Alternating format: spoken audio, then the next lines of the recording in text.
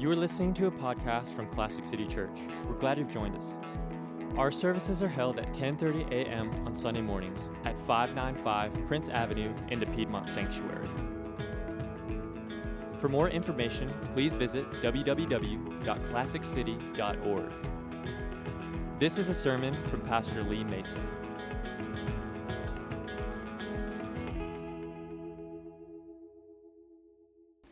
We were gathered here for Good Friday, and one of the things I want to we call this Good Friday. A lot of people sometimes will go, why is it called Good Friday? Because something, very tragic happened on this day, or in some ways, at least one side of it would say this was very tragic. But the word Good Friday actually the word good is an English word for good, and the word actually means holy or sacred.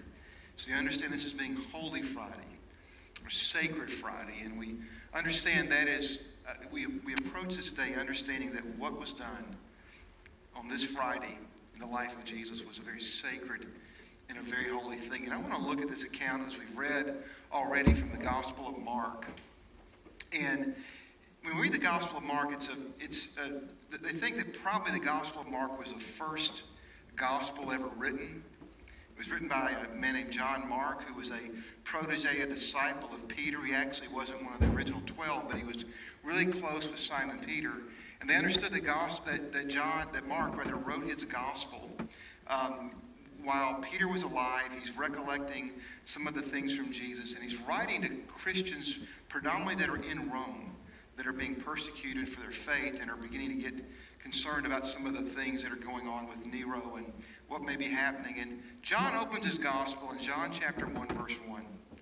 And he just says real simply, I write these things that you may know that Jesus Christ is the Messiah, the Son of God. Now, the Messiah was a concept that came out through the Old Testament. Obviously, it was the hope of Israel's Savior and Redeemer who would redeem the world. And we sometimes think, when we think Son of God, who do we think of always? We think of Jesus. But you may find this interesting to know that in those days, when you said Son of God, no one thought of Jesus. No one thought of Jesus as the Son of God. In fact, the term Son of God doesn't arise from the Bible. It's not a Bible word. It's not in the Old Testament anywhere. The Son of God has his origins in the Greek and the Roman world. And let me just tell you real quickly how this came about, how this idea of the Son of God actually came about in history. The Greeks practiced a procession, a ceremony called a triumph. Whenever a general would win a great battle, or whenever an emperor would have a great conquest, or whenever an emperor was coming into power for the first time, they would do a ceremony called a triumph. Now, the ceremony of the triumph took on a great new meaning in the ancient world in 20 BC. And let me tell you the background of what happened. This was during the Roman Empire was coming about. We know in the middle of the 50 BC, there was a great conflict in Rome. It was a rising, powerful empire. But there was a conflict between a side, Julius Caesar, who wanted Rome to become an emperor and an imperial empire where he was the leader of it all. And there was those, Brutus and Cassius particularly, who wanted Rome to remain a republic. And they had a conflict, and they had a civil war and a battle, and Julius Caesar won. And for 5 years, he reigned as the emperor of Rome. And we know from Shakespeare, if nothing else, that Julius Caesar was actually murdered by his advisors, chief among them being a guy named Brutus, who murdered him. And Julius had an adopted son named Octavian.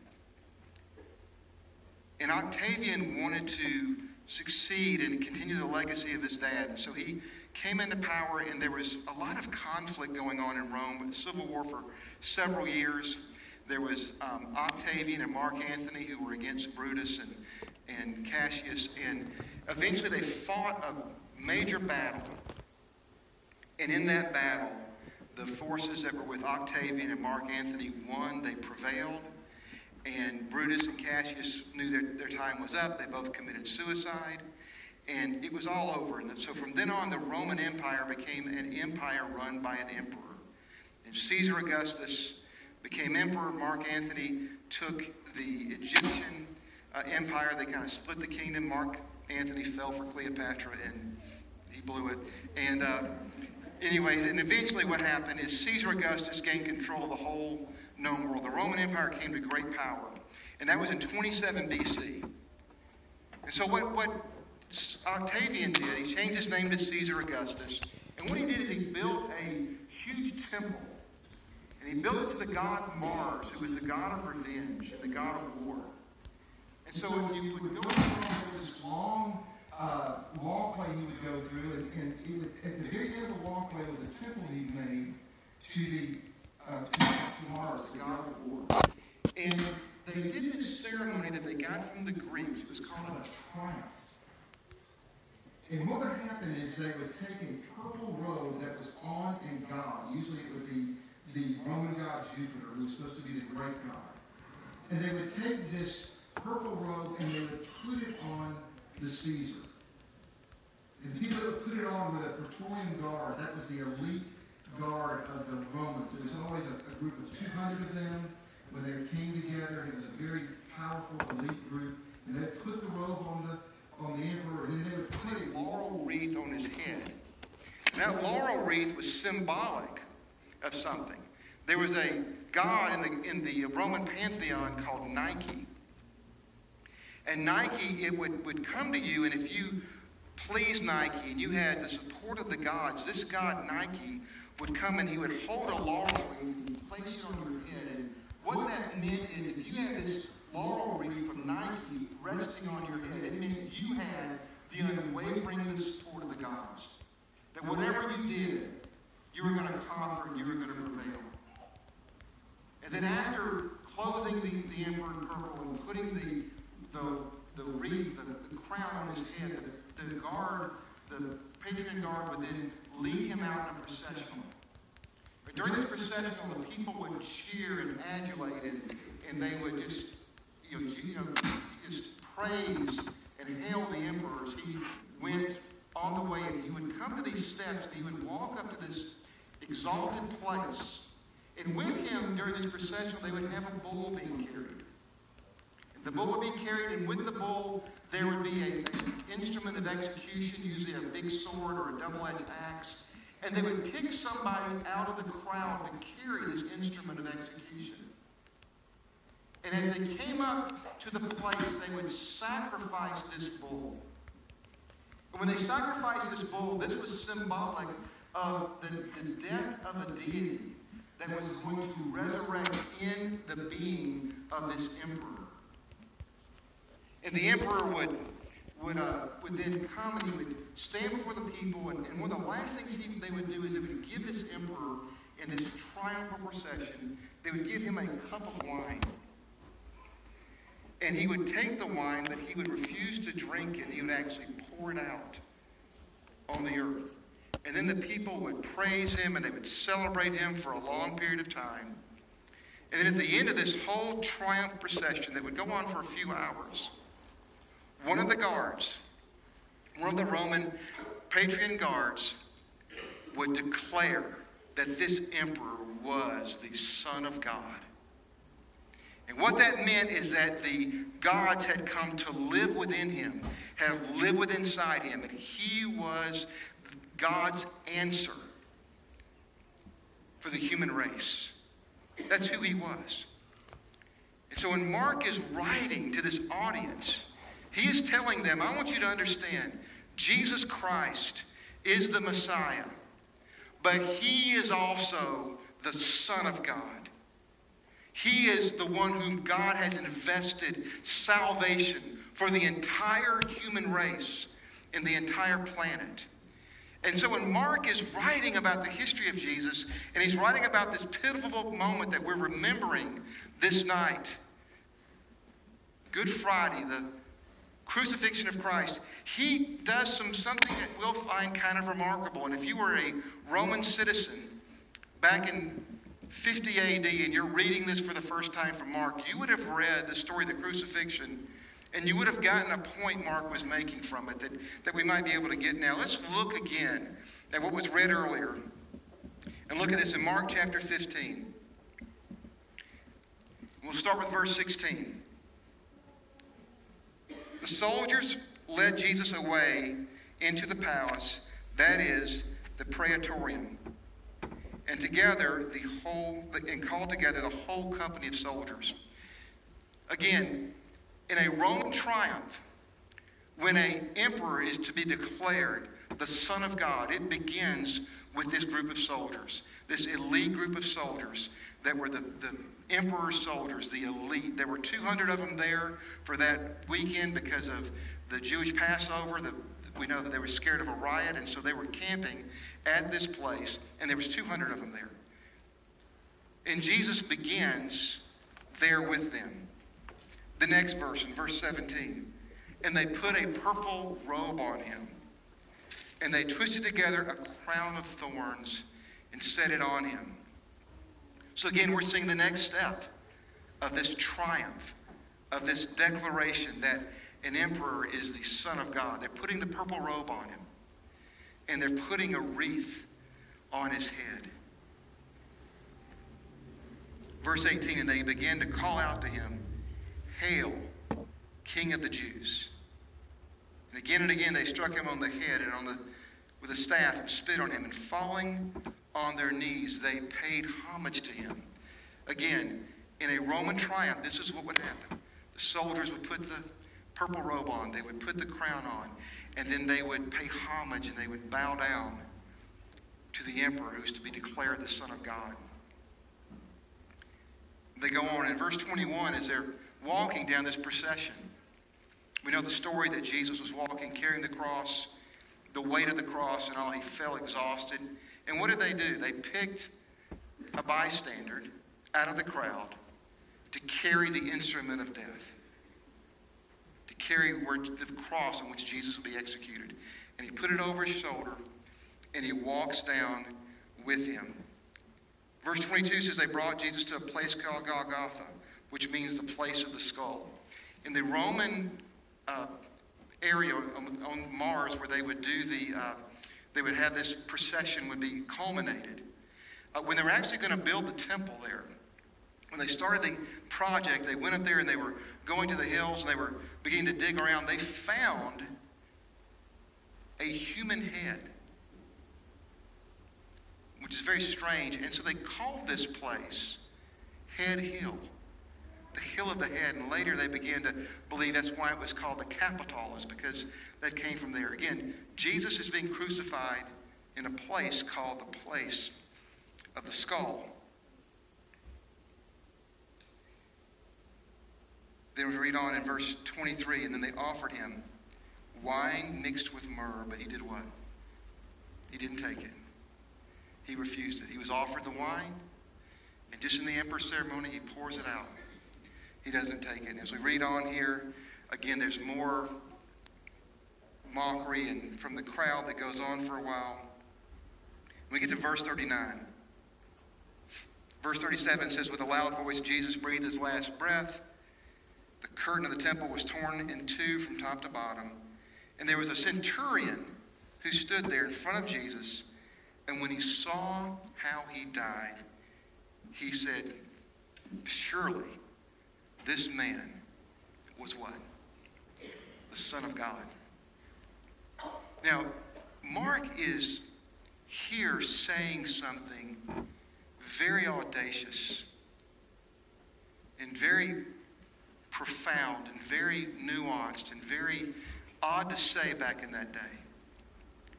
He is telling Christians in Rome that the Messiah, Jesus, is the Son of God. That everything the world believes Caesar would be, the embodiment of God, the embodiment of the divine, the one through whom God would bring salvation to the earth, was not true of him. It was true of this crucified Jewish son of a carpenter who they had come to believe in. What an audacious thing to say. How does God become the king of the world? How would God bring salvation to a world? How would a being that was omnipotent and omniscient and all-present and who brought everything to being with his breath and with a word, how would he salvage and save and redeem humanity? Would he do it through a display of power? Would he do it by the force of who he was, of what he had? Or would he do it by dying? Would he do it by sacrificing himself? Would he do it by removing and taking away the sin of humanity? Would he do it by a display of love instead of a display of coercion? And this is what Mark is saying here in this gospel. Jesus Christ did not become Son of God by an act of power, not by an act of popularity, of being adulated by the people around him. He did it by suffering and by dying and by lowering himself. And this is the call to every one of us here, is to believe in this gospel. Not to believe in a gospel or a message of a political power abused and coerced and asserted over people, but believe in salvation that comes through a God of love, through a being of power and might and brilliance, but who becomes human, suffers, and dies, that you and I might be clean and free and united with him. And that's what we're celebrating today on this good, this sacred, this holy Friday.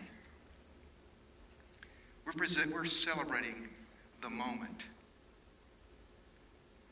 when God became king, when this world became his again, when he shed his blood on a cross to cleanse you and I of our sins, that we might be free. And what Mark is saying here is the proof of the credibility of these claims is what we experience today. We celebrate who as the Son of God? Caesar Augustus, Cassius, Nero, any of the Roman emperors in the past who claimed to be a son of God, or anybody else in history. There's only one person in all of history who claims the title Son of God. And he was a crucified Jewish preacher. And I want to just encourage you today, if you have not received him as Lord and Savior, if you've not experienced the salvation he brings, I encourage you to do that. Receive him as Lord. Receive him as Savior and King. And if you're a Christian here today, and I want to encourage you, man, Jesus Christ is Son of God, the Messiah. He is the embodiment of God's salvation to the human race. To the human race. That is who he is. And that today is who and what we're celebrating. Let's pray together. Heavenly Father, we thank you for this incredible depiction of Mark, of Jesus Christ as Messiah, as the Son of God. He said that to a world that was tyrannized by rulers and emperors who claimed to be the Son of God, who claimed to be divine, and that they were actually the ones who were going to bring salvation to the planet. Father, we can look today and look back at 2,000 years of history, and whereas people might be tempted back then to laugh at the thought of this crucified carpenter actually being the Son of God, today we laugh at the claims of the Caesars We laugh at the claim of the great powers of the past. Today we celebrate and we hail and we exalt and revere the true Son of God, Jesus Christ. Because for 2,000 years, you have been the one who has brought salvation to humanity. And Lord, I pray for those here who may not have ever experienced that salvation, if they would tonight, that they would see the wonder of the cross, of you being crucified for the sins of your people, that we might be free. And we thank you for that in Jesus' name. Amen. Thanks for listening to this podcast from Classic City Church. We hope that together we can honor the greatness of Jesus by growing spiritually, living authentically, and participating in his purposes. For more information or more sermons from Classic City Church, please visit www.classiccity.org.